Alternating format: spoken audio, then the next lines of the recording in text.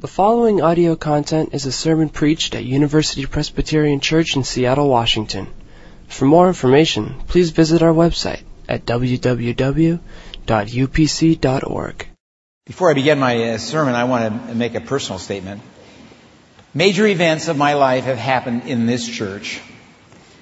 I came here first in 1956, just out of seminary, to work with high school and college students here at UPC. Some of you here today were a part of that ministry. You encouraged me to be bold, to grow, and to preach. I met my best friend and life partner, Shirley Green, here, and I married her. She had come first to this church in 1954 as a freshman at the university. Our first child, Anne, was delivered by a doctor who was a member of UPC, Dr. Glenn Roten. She was baptized in this sanctuary. You encouraged me in my marriage and with my new family as you sent us off to the Philippines. There were those of you who kept in touch with us, and you sent letters to us while we were there. You encouraged us to be steadfast, take risks. Dr. Robert Boyd Munger, who was pastor at UPC at that time, prayed for us and encouraged us in our move to Berkeley, where we went next. Our daughter Anne attended here during medical school. Our daughter Liz went to the inn while she was a student at the U of W. She married a young man, Eric Jacobson, who grew up in this church, and their wedding was in this sanctuary. Our son John and his family have attended UPC. Now they live in Seattle, and I baptized 2 of my grandsons here. In 1991, when we returned to this church, it was like coming home. Your gracious friendship, your sheer encouragement, and laughter and joy have surrounded us for over 50 years. And for a total of 25 plus, I've had the privilege of being one of your pastors. I've been honored to serve as preacher and teacher alongside of a superb team of colleagues on the staff here. We've been so cared for and loved by you. Thank you. And now, as we enter a new chapter in our lives, you have the opportunity to love and encourage another young man, your new senior pastor, George Hinman, and his family, as you have encouraged us. And I commend him to you and his ministry to you. Today, as we announce to you another major happening in our lives, I have to remind you that I've often said I don't believe in retirement, and I think the Lord has a sense of humor. We started Earl Palmer Ministries, but we never dreamed it would be this extensive, that I would be heading off to be visiting preaching pastor at the National Presbyterian Church in Washington, D.C. as a part of this Earl Palmer Ministries extended ministry. And in a few weeks, Shirley and I will leave for the nation's capital and serve 7 months there in that role. I anticipate many flights across the United States to return to Seattle for my Earl Palmer Ministry commitments here as well. Although my time as senior pastor of UPC is over, our time as friends in Christ will never end. The times and events that we have shared as our lives have intersected with you will not be forgotten. We will continue to pray for you and for this church, and we ask for your prayers as we move forward. We love you. I know a house that took me in to send me out. I wrote this poem in 2001 for this church. And I keep finding this house in all of the places in my life as if it were as itinerant as I. My first memory of this place I call a house is of friendly fragrances, the smell of evening suppers, coffee brewing, sometimes old wooden doors that are out of fashion, and sometimes the new aroma of children laughing.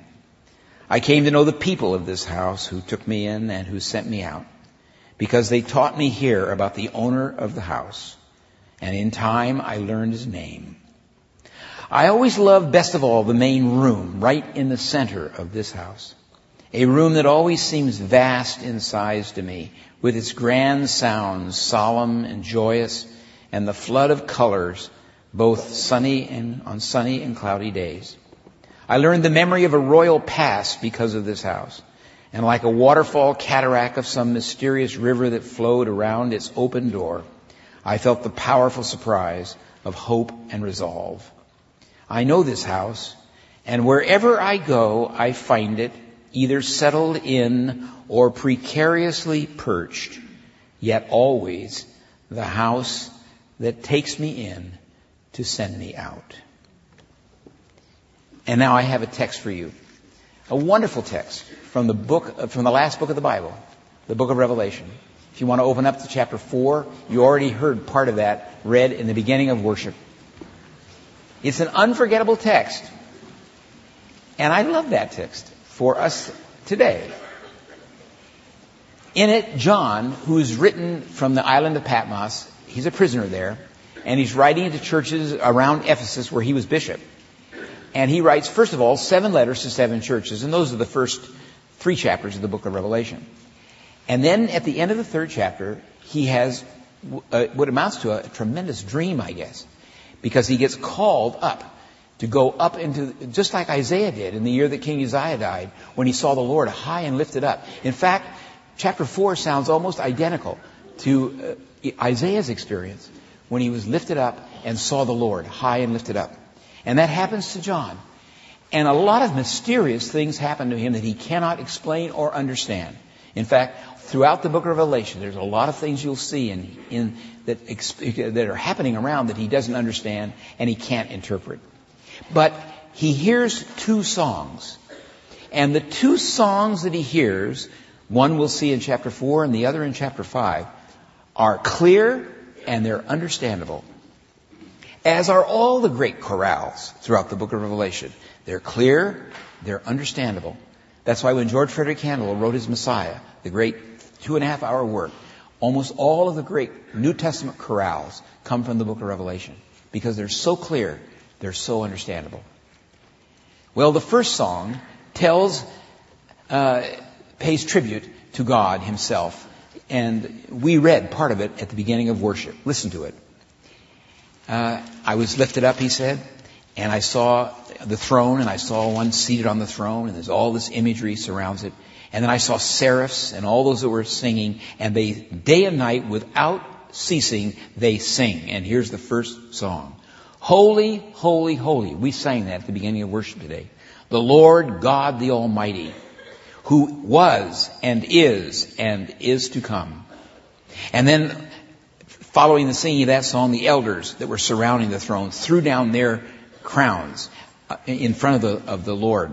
And they continued to sing, You are worthy, our Lord and God, to receive glory and honor and power, for you created all things, and by your will, your decision, they existed and were created.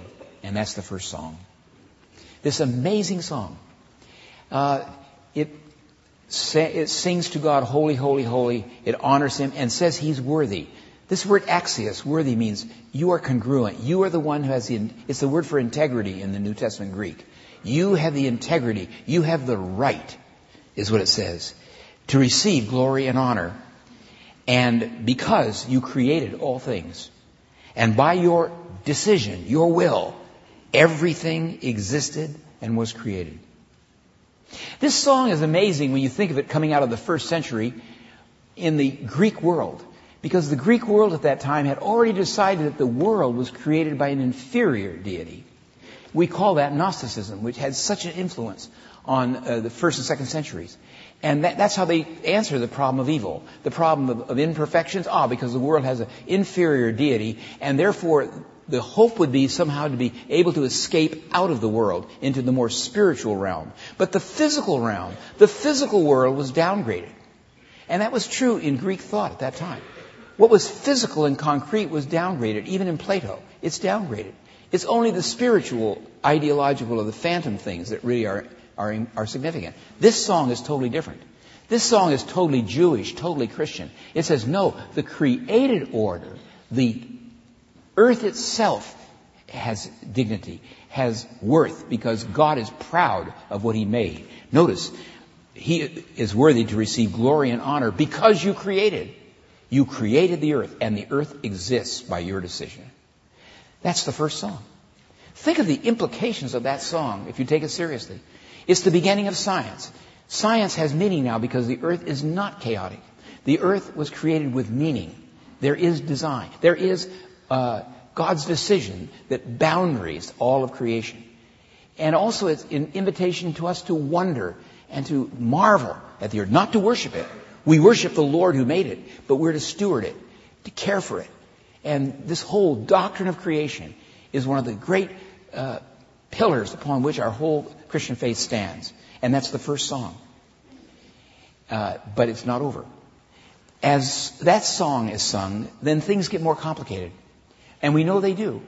We started worship today with the prayer of confession because we know things get complicated. God created the earth. It has this good origin. And yet, as the story begins to unfold, it becomes very complicated.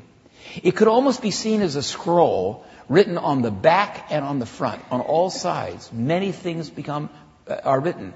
Some of them good, and some that we're proud of, some that we're not. And so a story begins to unfold that becomes terribly, terribly complex. And notice, the 5th chapter of Revelation tells us of that. Then I saw, at the right hand of the one who was seated on the throne, a scroll. And almost every interpreter sees this scroll, especially in the way the book of Revelation continues to unfold, as the story of our lives, the story of our history, both the noun and the verb. Our lives seen as a noun, who we are, and the verb, what we do. It's a scroll. It's a story. And it's written on the inside and on the back. It's sealed with 7 seals. In ancient times, if an emperor sent a letter or a document, it would be sealed with his seal, a wax seal, or a clay seal would be put on it. And it could only be opened by his legate or his ambassador. No one else could open it. And the more important documents would have more than one seal, several seals. And in this case, this scroll has got 7 seals. It's highly sealed. And yet there it is. And so it was sealed with 7 seals. And I saw a mighty angel proclaiming with a loud voice, who is worthy? Notice the same word, axios. Who has the integrity? Who has the right to open it? Who is worthy to open the scroll, break its seals?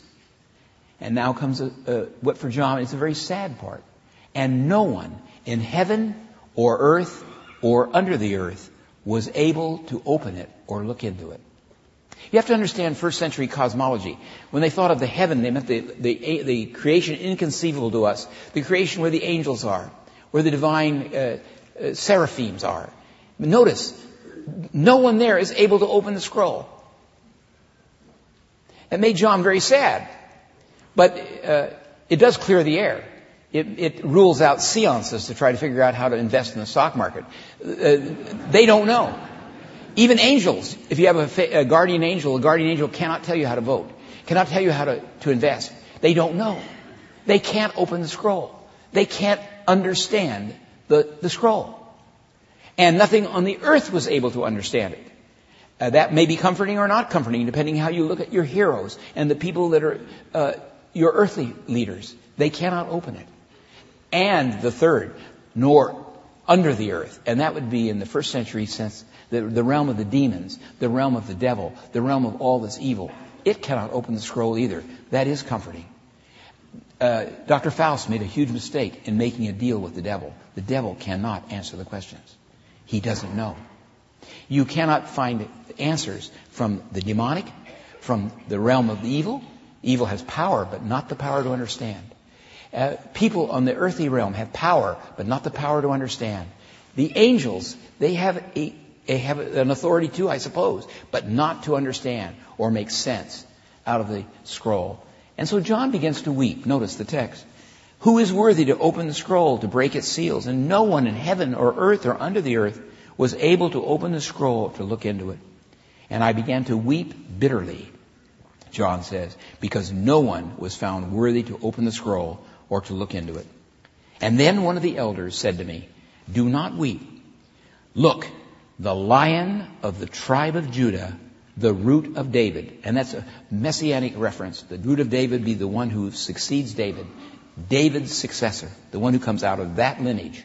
And the Messiah was always thought of as the son of David, as the one who would fulfill all of the prophetic hope.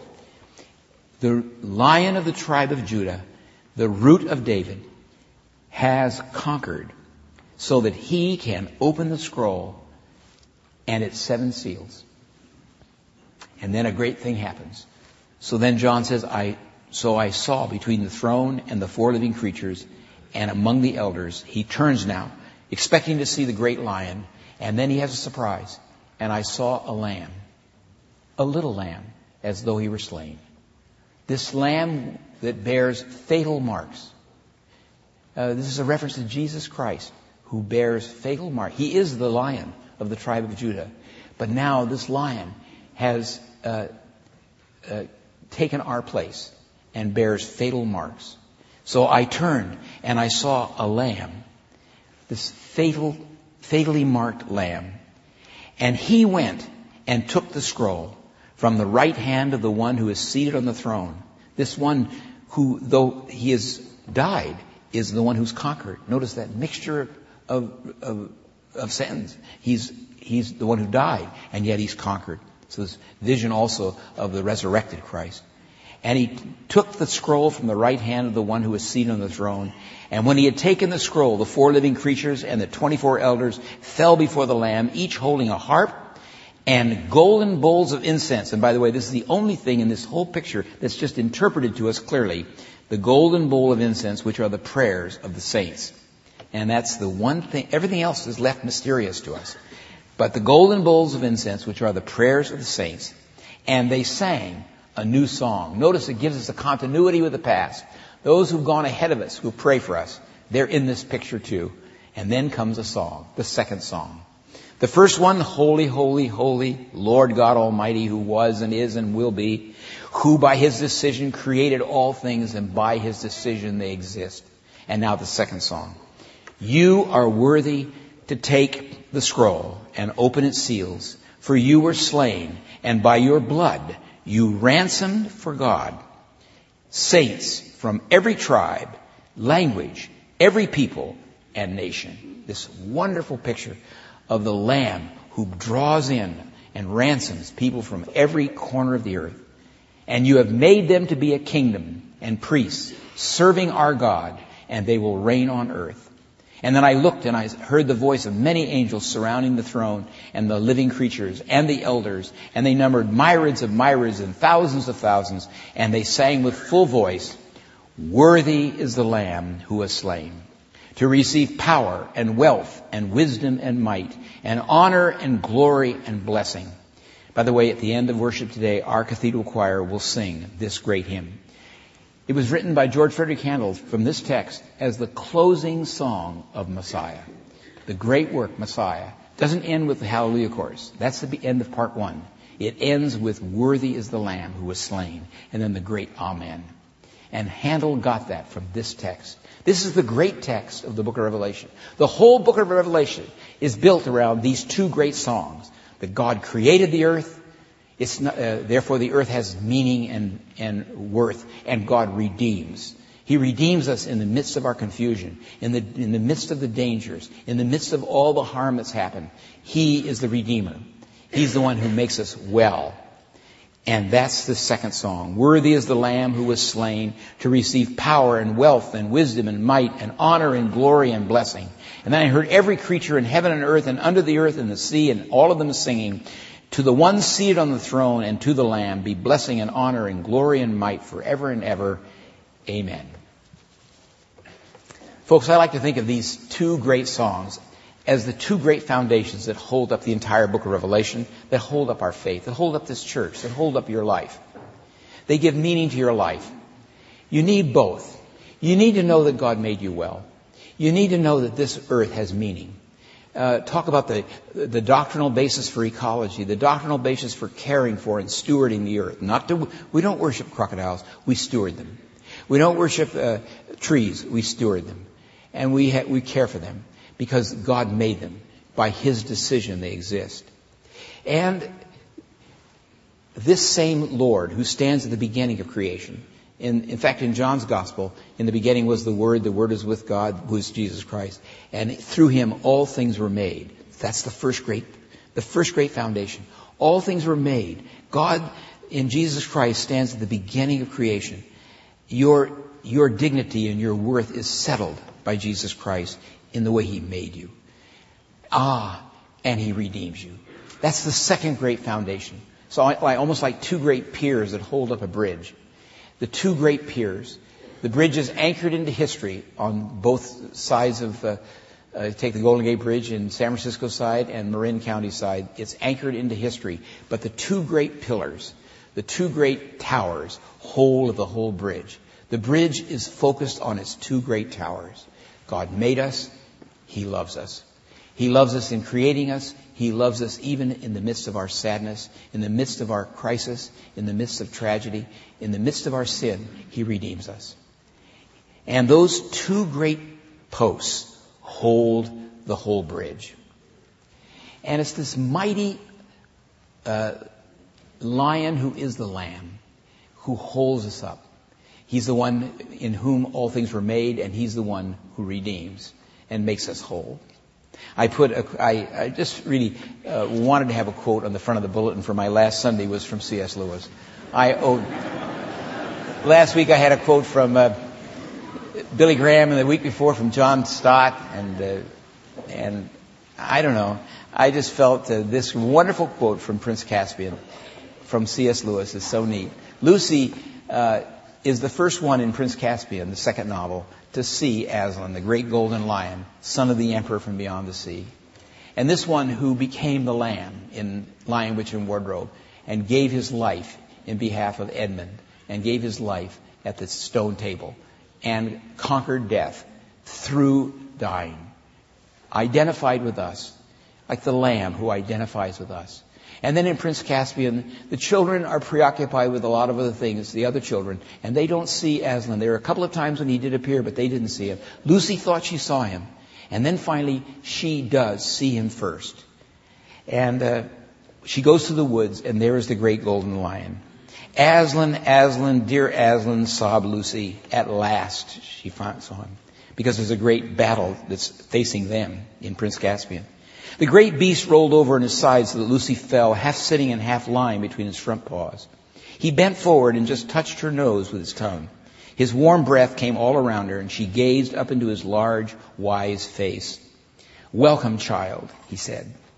"Aslan," said Lucy, "you're bigger." "That's because you're older, little one," he answered. "Not because you are. I'm not. But every year you grow, you will find me bigger." These two great pillars that hold your faith, as you grow, they will grow. God made you, and He loves you. He loves you in creating you. He loves you in the midst of your whole life. He is able to understand the scroll of your life, my life. And this holds us up.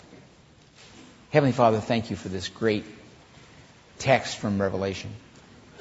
Thank you that this Lamb is the one who is able to make sense out of our lives. And Father, we are grateful for that. And we crown Him. We thank Him that He is worthy. And Lord, bless us in this congregation. Bless our new pastor, George Hinman, his family. Bless this congregation. And bless all that lies ahead as these marvelous people grow in grace as they grow in age. In Christ's name we pray. Amen. All University Presbyterian Church online audio is available on both CD and cassette. If you would like to support the mission of UPC by ordering copies of sermons or classes, please visit www.upc.org/audio, email audio@upc.org, or call 206-524-7301, extension 117.